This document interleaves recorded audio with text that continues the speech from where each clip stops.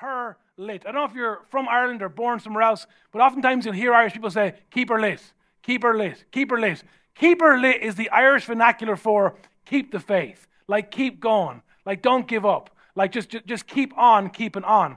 And I was thinking about how last week in the message that I called The Pursuit of Jesus, how I shared with you about the origin of our church name, that we're not called Lighthouse because, we just couldn't think of something better, or because our locations are in coastal towns, because in case you noticed, outside our family in Dundalk, the rest of us are inland.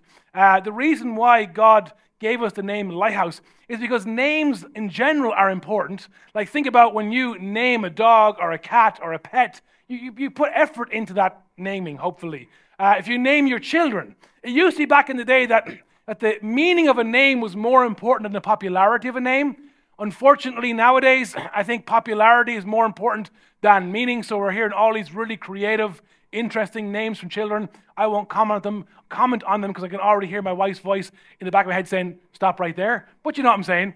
There used to be a day when the meaning of a name, the meaning of a name was more important. So it was like the name represented something, it carried weight. The point is, whether we're naming a dog, a motorbike, a car, or a baby, names matter.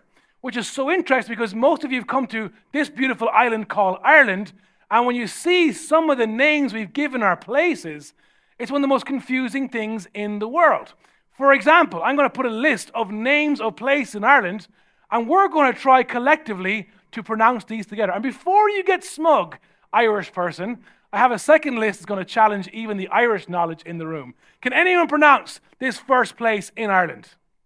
Come on, Dundalk and Navan.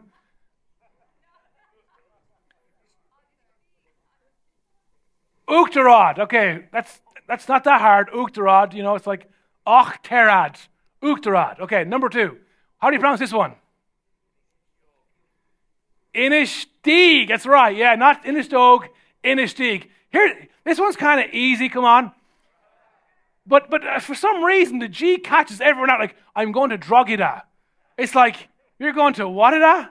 I'm going to Drogheda. Now, what's funny is these guys proclaim themselves to be the number 1 town in Louth, but we know, come on, the Dundalk family, that Dundalk is the number 1 town in County Louth. Anyway, Drogheda. Here's a good one. I love being in Dublin city centre and coming across Americans in particular that you go, do you know where Dundalk is? And I go, what? And they go, Dunleary. And if I'm honest, I already know what they're trying to say, but I keep it going just because it's so funny. One more time, it's Dunleary. You're thinking, that makes no sense. Exactly, you're in Ireland. Here's one close to home, true story. I used to be in a rock band back in the day, and we used to gig in this place in County Kilkenny. Can anyone read that name? It's Greg Namana.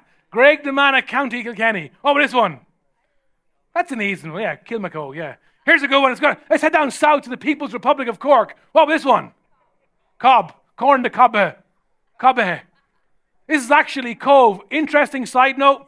If you ever look at the history of the Titanic, recently I was at an event in Liverpool, and I was in a hotel called the Titanic Hotel, and it's had all these posters about the Titanic. And when you read like the last poster advertising the last voyage of the Titanic, it will say Belfast, Liverpool, and then it will say Queenstown. Now, if you Google Queenstown, it doesn't exist, because when we got our independence as a republic, we changed the name of Queenstown back to its original Irish name, which of course is Cove. And Cove is much better than Queenstown, y'all. Neighbouring, some of you missed it. Neighbouring town right beside Cove is Youghal, not Youghal. Do you know what Youghal is? I don't. Now, those are complicated, but some of the names are just stupid. How about this little place in County Tipperary that's literally called Horse and Jockey? Every time I drive by this, I go, this is a national embarrassment. Like, I feel like we should come down and like wipe the name off the sign and hide it so no one knows the truth. That someone actually named a place in Ireland Horse and Jockey. And do you know the most shocking thing about going to Horse and Jockey? When you go there, you won't find any. And if it couldn't get worse in County Tipperary, head down south and you come across this place. Come on. This is for all the smug Irish people. Oh, Drogheda, I know what it is. Come on, give it a go. It's very good. Ski-hin-a-rinky. There's no ice rinky and ski-hin-a-rinky, but obviously someone got creative and got drunk with the name. Now, here's the last name. Don't put it up just yet. Here's the last name, and this one will absolutely blow your mind. Now, when I actually try to Google the meaning of this name, the meaning is land on a hill in between two watery places near the coast. It's in County Galway, and here's what it's called.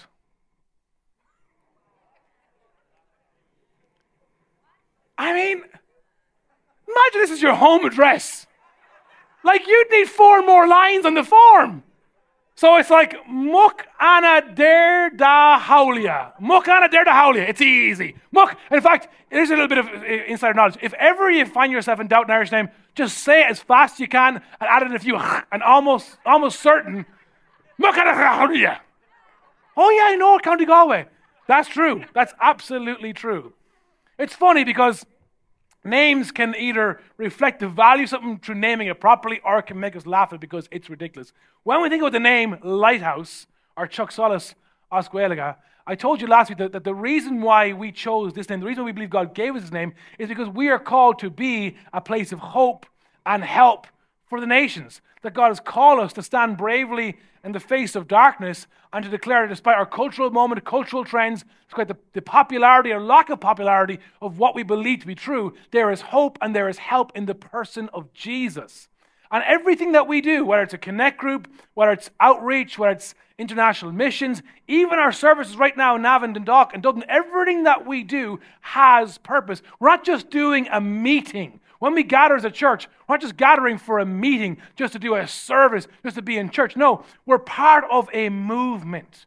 God has called our church to a mission, to a cause. And that cause is to inspire ordinary people to an extraordinary purpose in Christ. It's that the little light in us, we've experienced God's goodness, God's grace, God's mercy, God's healing, God's power, God's restoration, redemption, and reconciliation. We want to make that available to other people because we believe deep down in the hunger of every human heart is the question, who am I, whose am I, and what am I supposed to be doing on this earth? And when we feed that question with egotism and selfish plans, ultimately, we turn our lives inward, and a life that's lived for self and self only is a miserable life. But when we get hold of the fact that we have a Father in heaven who loves us and calls us and sent His Son for us, and that He has a plan and a purpose for our life, despite our brokenness, our ordinariness, our mundaneness, despite all the limitations on our lives, that we get to play a part in God's global movement on the earth to bring peace and restoration,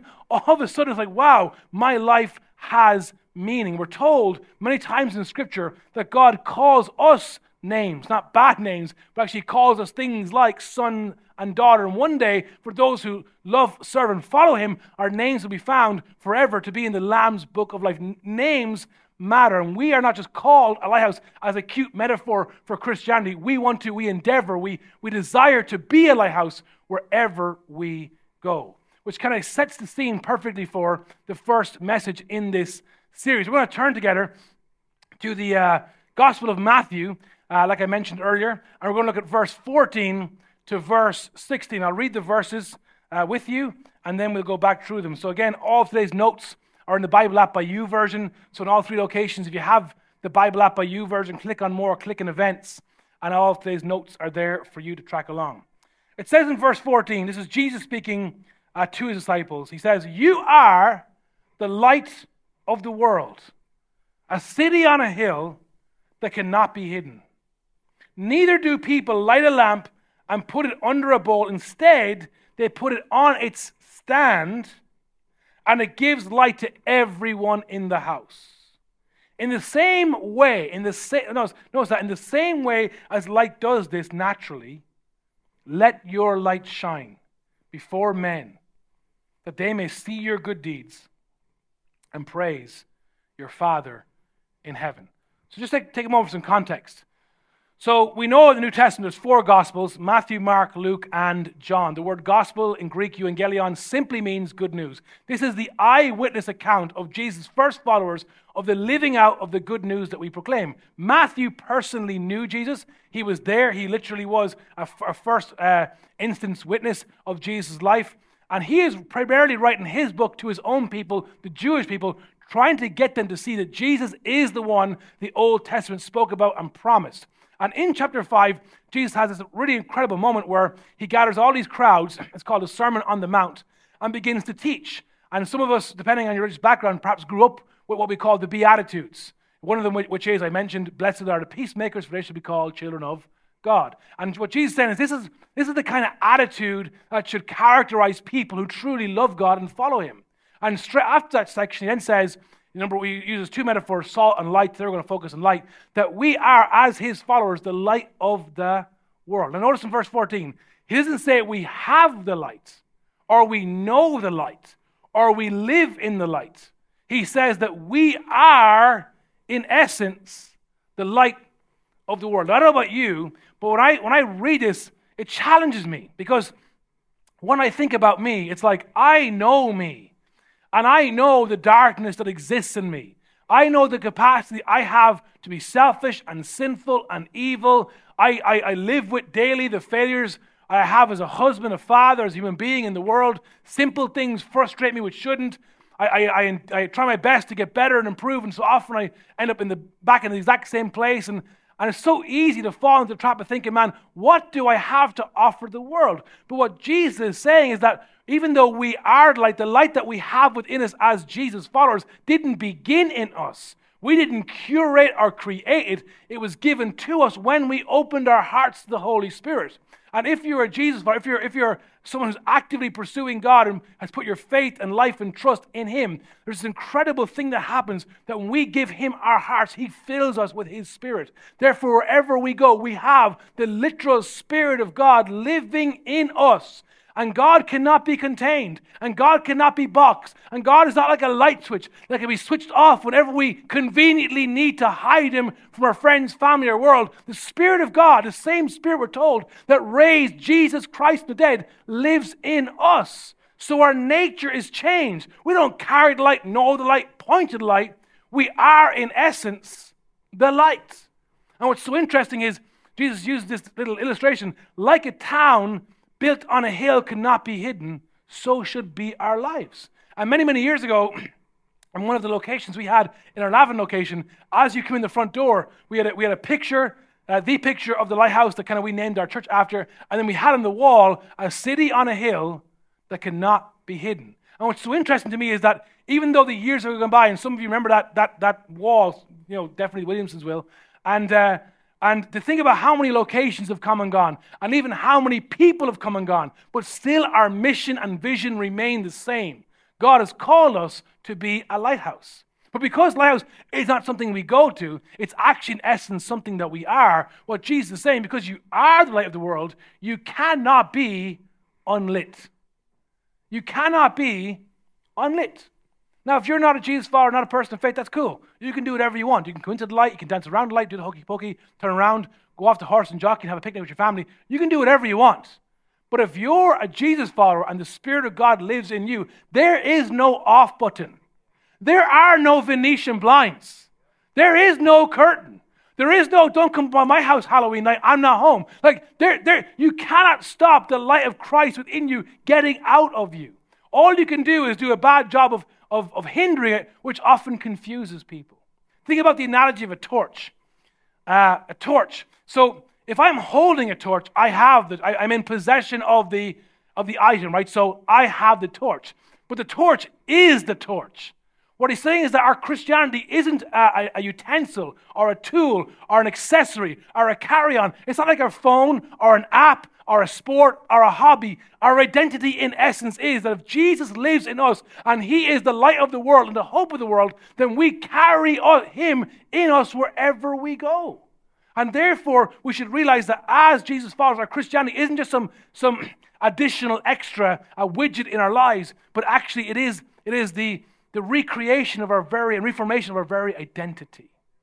Now, I grew up with this saying that your faith is personal. Your faith is personal. Your faith is private. And it's like, I think about that over the years and then reading God's word, I realize, no, our faith may be personal, but our faith can never be private.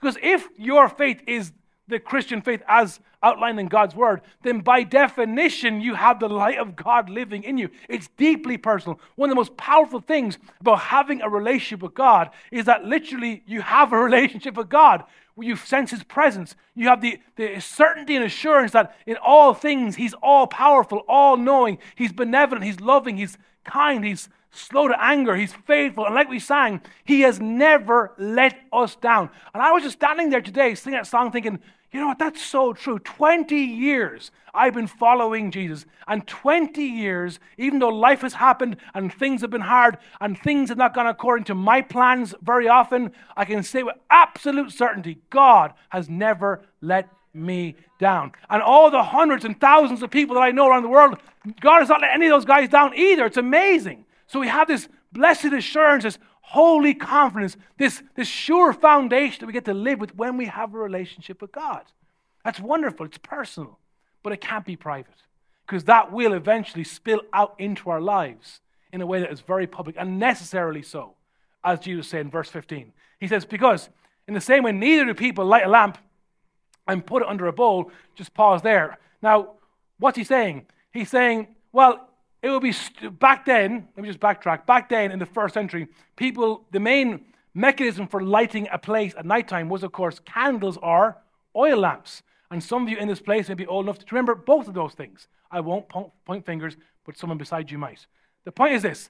Whether you lived back then or saw it in a movie, it's like you go to all that effort. You know, it's like you lose electricity, all the effort of candles and, you know, getting stands and finding matches, and some of you maybe still have oil lamps.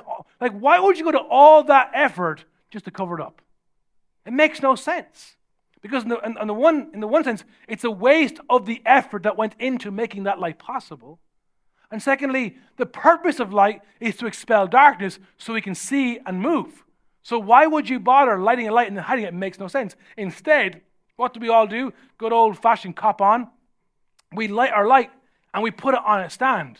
Because again, if you've ever been camping or had to light a candle, if you put the candle on the floor, what happens? It only lights a very small part of the room. But if you can elevate that candle, the higher that candle goes, the more the room in which that candle is lit will be lit. And when we do that, it gives light to everyone in the house. It's true that the light within us cannot be unlit. However, if we're not walking in obedience with what God wants for our lives, we can try to make it unseen. So it may not be unlit, but we try to make it unseen. And I get it. It's hard sometimes, isn't it, in this world to be a Jesus follower. It's so much easier often to stay quiet, say nothing, let no one know nothing, keep it to yourself, don't stick your neck out, don't say anything. It's so much easier to do that. But every single time that I found myself challenged by God to share my faith with a person in public, every single time, what's amazed me is that even though I expect pushback and even though I expect rejection, oftentimes most people are very open and very hungry to hear the good news that has changed my life. For example, a few weeks ago I was in an airport, and predictably so, the airplane didn't go on time, which meant I'd spend all night in the airport. Anyway, got any airport stories? We should all get together and write a book later on and sell it at Halloween, horror stories. But I was there and I was sitting waiting, and beside me on the bench was this person who had mummified themselves in a blanket and were snoring very loudly. So I could nowhere else to go, so I'm sitting there and just working away, doing my stuff. And all of a sudden, out of nowhere, after about an hour and a half of sleeping, they sit up, give a big massive yawn, look beside me and go, "Oh, I didn't know you were there." I was like, "It's grand." And she was like, "Was I snoring?" And I was like an angel. Angelic. Amazing. And her and her husband, this couple were in their maybe mid to late 60s, were there. They also were stranded. And so we're sitting down. She goes, "Oh, your accent, where are you from?" And I said, "Sure, I'm from Ireland." It's funny how he tells me in Ireland, you always add on the Irish, "Sure, I'm from Ireland."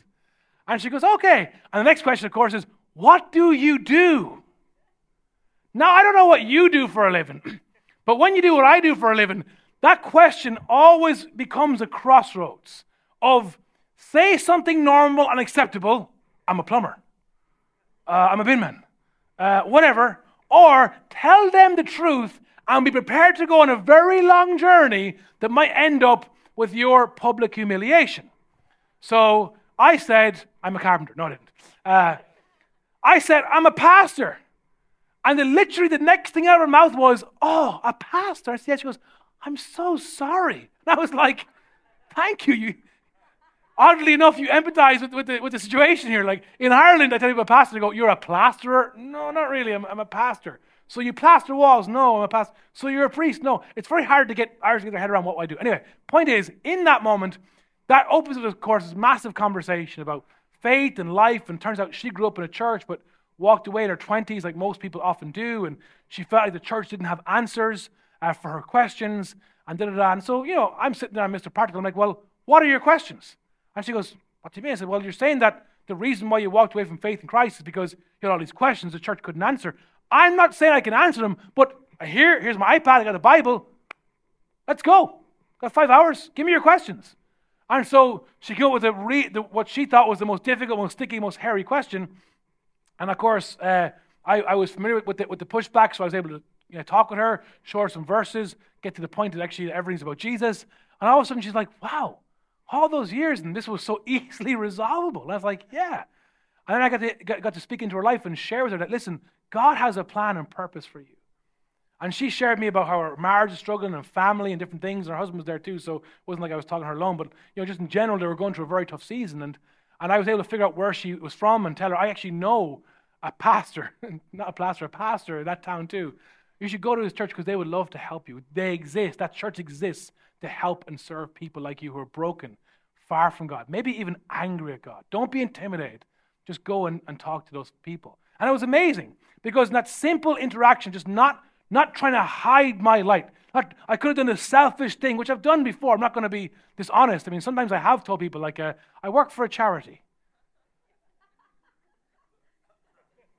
And don't judge me too loudly. But I get it. But every time that we're brave and we allow the light to shine, it's amazing what God does. And again, I'm not dismissing the fact that there is a tension. I'm not dismissing the fact that sometimes there is an awkwardness. There is like a rejection. People don't like the light. It's almost like when I don't know if you have ever had the experience of being hungover or going to wake up someone else who's hungover, or even just someone who's had a long shift, and you go into the bedroom, you open the curtains wide on a nice sunny day, and the person's like a vampire, like I can't take to the light, and they're hiding themselves in their blanket because it's too painful, right? And I get this, for some people, when they get into our presence and they see the light of Christ shining through us, they don't want to see it. And I want you to know something very important, especially if you're a Jesus follower. People reject the light not because of what's in you. It's not because they reject the light because you have the light. They don't reject it because it's the light of Christ. Very often, people reject the light because of what's in them. Because the light confronts them with reality. The light is a holy light. It's a pure light. It's the light of God. And like all light, what happens when we turn the light on? It reveals the worst. Like right now, at least in our Dublin location, we're in a very dark cinema room. Now, I don't know if you notice about cinemas, but oftentimes cinemas are not known for being the most hygienic places. I've seen some pretty crazy things happen in cinemas. I won't list them in case you're squeamish. But I've seen some pretty crazy things happen in cinemas. Now, everyone in our Dublin location assumes the seat they're sitting on is clean. But because lights are off, there's no guarantee. Who knows what you're sitting on right now? All I can say is that we blessed every seat, poured holy water on it, but after that, it's up to you. We don't know. When the light comes on, it reveals the truth. It reveals everything. That's a very tough thing because it reveals the worst in us. And I remember when I first had my encounter with Jesus, there was this moment of like, oh my gosh, like I see and now I'm fully seen. But it wasn't like a judgmental, dismissing, rejecting kind of scene. It was like a loving, compassionate, empathetic, merciful scene. Almost like God wanted to be in my life and to love me and to show me purpose, even though I felt like I was disqualified because of all of my sin. The light reveals the worst, but the light also unveils the way. Because like a torch, like a lamp, like headlights, lights help us see the way. And Jesus said we are called as a lighthouse to be a people who don't hinder the light, but allow it to be visible so that people can see. And this light, we're told, is for everyone. And let me just quickly address a massive, I've only got like 1 minute, a massive political issue here, if I can. The church loves everyone, right? But the church doesn't love everything. The church is for everyone, But church is not for everything. If you're doing something that is outside the remit of what God says in His Word, then God says, this is the way, this is the truth, this is life. We cannot alter, compromise, or change what we believe to suit you and your lifestyle. But we're for you. And we love you deeply. And we'll accept you at any one of our locations. Everybody's welcome all the time. Nobody's perfect. And we know that when we get together in these kind of environments, with God's help and God's presence, anything is possible. Our light is to show the world there's a way to the Father, but it's not that we accept or celebrate or affirm everything, but we love and are for everyone. It's very important. Jesus continues in the last verse, verse 16. He says, in the same way, let your light shine before others. This really is the bedrock for this series, where I'm going to spend the next 2 weeks. Let your light shine before others, that they may see your good deeds and glorify your Father in heaven. What's the main point? What Jesus said in essence is, the light is already in you. You are like Christian. You don't have to put on a show. You don't have to act in a certain way. You don't have to pretend to be something you're not. Live out your faith with honesty, authenticity, and integrity, and trust that the God within you will make Himself visible to the world. Jesus is saying, let your light shine. Now, what's really interesting is the word let in the English dictionary is defined as allowing, permitting, being. Do not actively hinder or hold back. Literally, to let means to show. What he's saying is that when we're on the bus, when we're in traffic, when we're on an airplane, in an airport, when we're in a shop, when we're in school, when we're in work, wherever we are, we should be recognizing the fact that God goes with us wherever. He's not an accessory that we turn on and turn off. His Spirit lives within us. And that we don't have to try harder, work harder, earn, or try make people become Christians. All we have to do is actively allow, permit, be. Do not hinder or hold back. Just show the world the same love that has changed you can change anybody else. Which is really refreshing, isn't it? Because sometimes we feel guilt and pressure. Oh, we should be. We don't have to. Jesus is saying people around you know. They know there's something different about you. Now, if you're a Jesus follower and you're not following Jesus, that creates confusion. Because on the one hand, they go, oh, I see something in you, but you're not living out the thing that you're supposed to be living out. That creates confusion for people, which, again, if that's done actively and dismissively, can be called hypocrisy. But most of us are just trying to live our lives as broken people. But even, again, people don't want perfection. Because if we were a perfect church, then how would anyone feel welcome? If we were a perfect church, why would we need God? People don't want perfection. They want authenticity. And when people see in our real struggles, in our real life, with the real things that we wrestle with, a real robust faith that has application in 21st century Ireland, that makes sense and is an anchor to our souls, all of a sudden people realize, whoa, what is this thing that's in your life that grounds you and gives you hope and confidence, and when you're broken or when you're arguing with your spouse, somehow recenters you and reconciles you? What is that thing? Is it church? Is it religion? Is it regime? What is it? Is it your self-discipline? It's like, no. It's the power of the Holy Spirit that lives in me because I believe in the Son Jesus, because the Father was so merciful to send him. See, faith oftentimes is a simple step.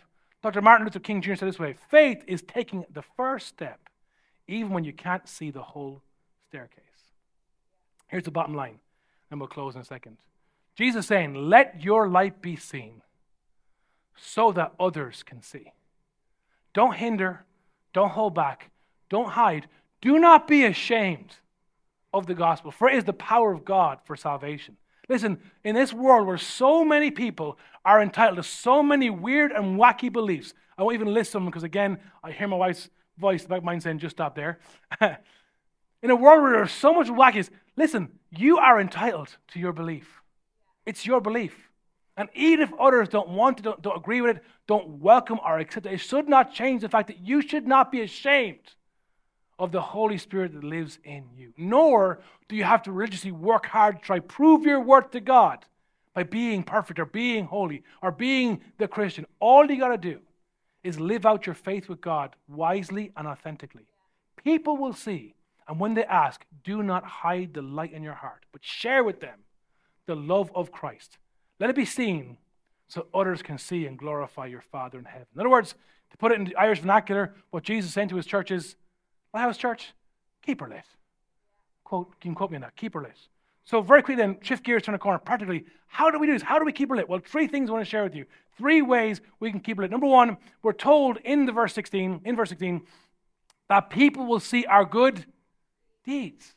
So when we're actively serving people, what is a good deed? It's selflessly serving others. When we stand back and allow someone else to enter a building, we let someone else through in traffic, when we proactively volunteer to go do the errand that no one wants to do, when we're thinking about others and generous and coming back from the shop and buying someone lunch or for the queue in Super Value, and we just spontaneously pay for the person's groceries in front of us, or it's paying for the person's petrol, because whatever it is, wherever we are, whenever we're actively looking for opportunities to see other people, that is what a good deed is. We don't do good deeds to earn the love of God. We do good deeds because we have the love of God. And God's love works through us to change the world around us. And most people only care about themselves. And when you do something crazy like pay for someone's petrol or pay for their groceries or pay for their coffee, they won't know what to say.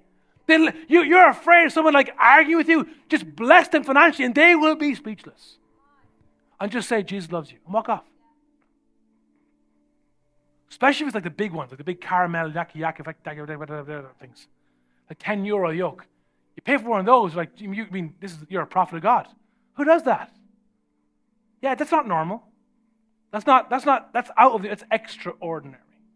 Good deeds. What happens when we as people, as neighbors, as friends, as siblings, work colleagues, as a church in our communities, what happens when we do good deeds over time? Well, that generates goodwill. Loving service repeated creates a positive reputation. It's very important to me that wherever we are as a church, our church has a good reputation. Now, I can't always control how other people talk about us, but I've always said from day one to the team, I want to make it difficult for people to speak badly about us. I want to make it hard for people to speak negatively because I want them to see our heart and our generosity and our love for our communities. And when over time with your neighbor, your classmate, your work colleague, you're doing good deeds and you generate goodwill, eventually it will open up the opportunity to good news. The problem is if we start here with no goodwill, no good deeds, it's like trying to feed a baby broccoli. They don't want it. And they know you've mixed it up with carrots and potato. They've got this weird like sixth sense. They can smell the broccoli. I don't have an answer for that. I don't know how you do that, so maybe someone else can help us afterwards. But the point is this. When we do good deeds, goodwill, it's almost like people are open to the broccoli. They may not love the thing yet, but they're open to hearing the thing that can help them and bring them hope. And I want to be a church. I want all of our locations, in Dock location, Navan location, Dublin location. I want to be a church that it's who we are. We just do good deeds. We're happy to serve. We want to be generous. We want to bless our community. And over time, I want people to speak well of us, and I want that to open up opportunities where we can share the good news. Let me finish with a story. A couple of years ago, in our Navan location, we were doing some community work where we'd reach out to various centers in our community that were doing great work. And our thing was, we don't want to come and do the same work you're doing. You're already doing it. We want to get behind you and serve you and celebrate you. So we'd go around to these centers and we'd say, hey, what do you need? We don't have a lot, but we have people who are going to take time. People would take time off work in the summer to go and paint or clean or work or whatever it was, garden, these different community centers. It was amazing. And sometimes we could even raise some money to pay for stuff. And one year, went to the center, and it was kind of like a quasi-government funded place. So it was kind of, typically bureaucratic in terms of its organization. And so we were talking to the manager on the ground. He was like, oh man, this and this and this and this, and if you could do this, and so much work needs to be done. And we're like, okay, we can't promise we'll do all of it, but we'll try our best. And so I rallied the team. I told them this is what the scenario is, and so on. And they had no money and they couldn't help us. So we prayed and we said, we're going to do this. So we ended up raising some money. We're in there. We did everything on the list and some more. We just went over and above in our serving and loving and blessing those people.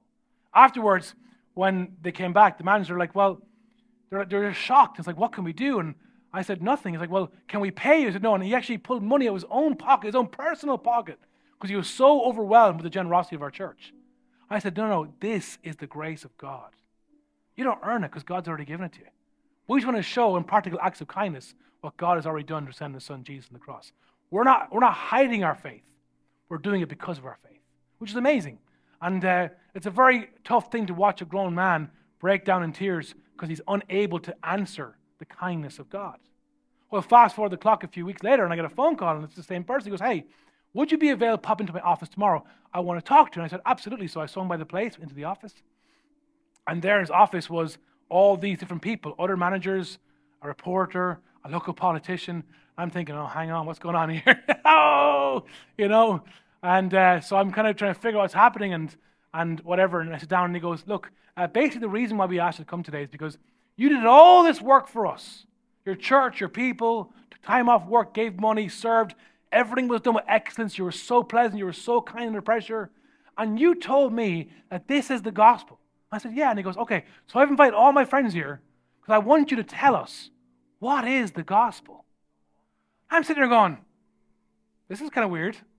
And so for the next hour, I share with them the good news of a Jesus who loves, a Jesus who lives, and a Jesus who liberates, that He is the only hope for humanity. It was insane. And it showed me that we're trapped sometimes into believing that people don't want faith, don't want God, and if we speak, they'll reject. But oftentimes people are hungry and searching for answers. And we don't have to stretch or push or overdo it. All we have to do is let our light shine, and God will do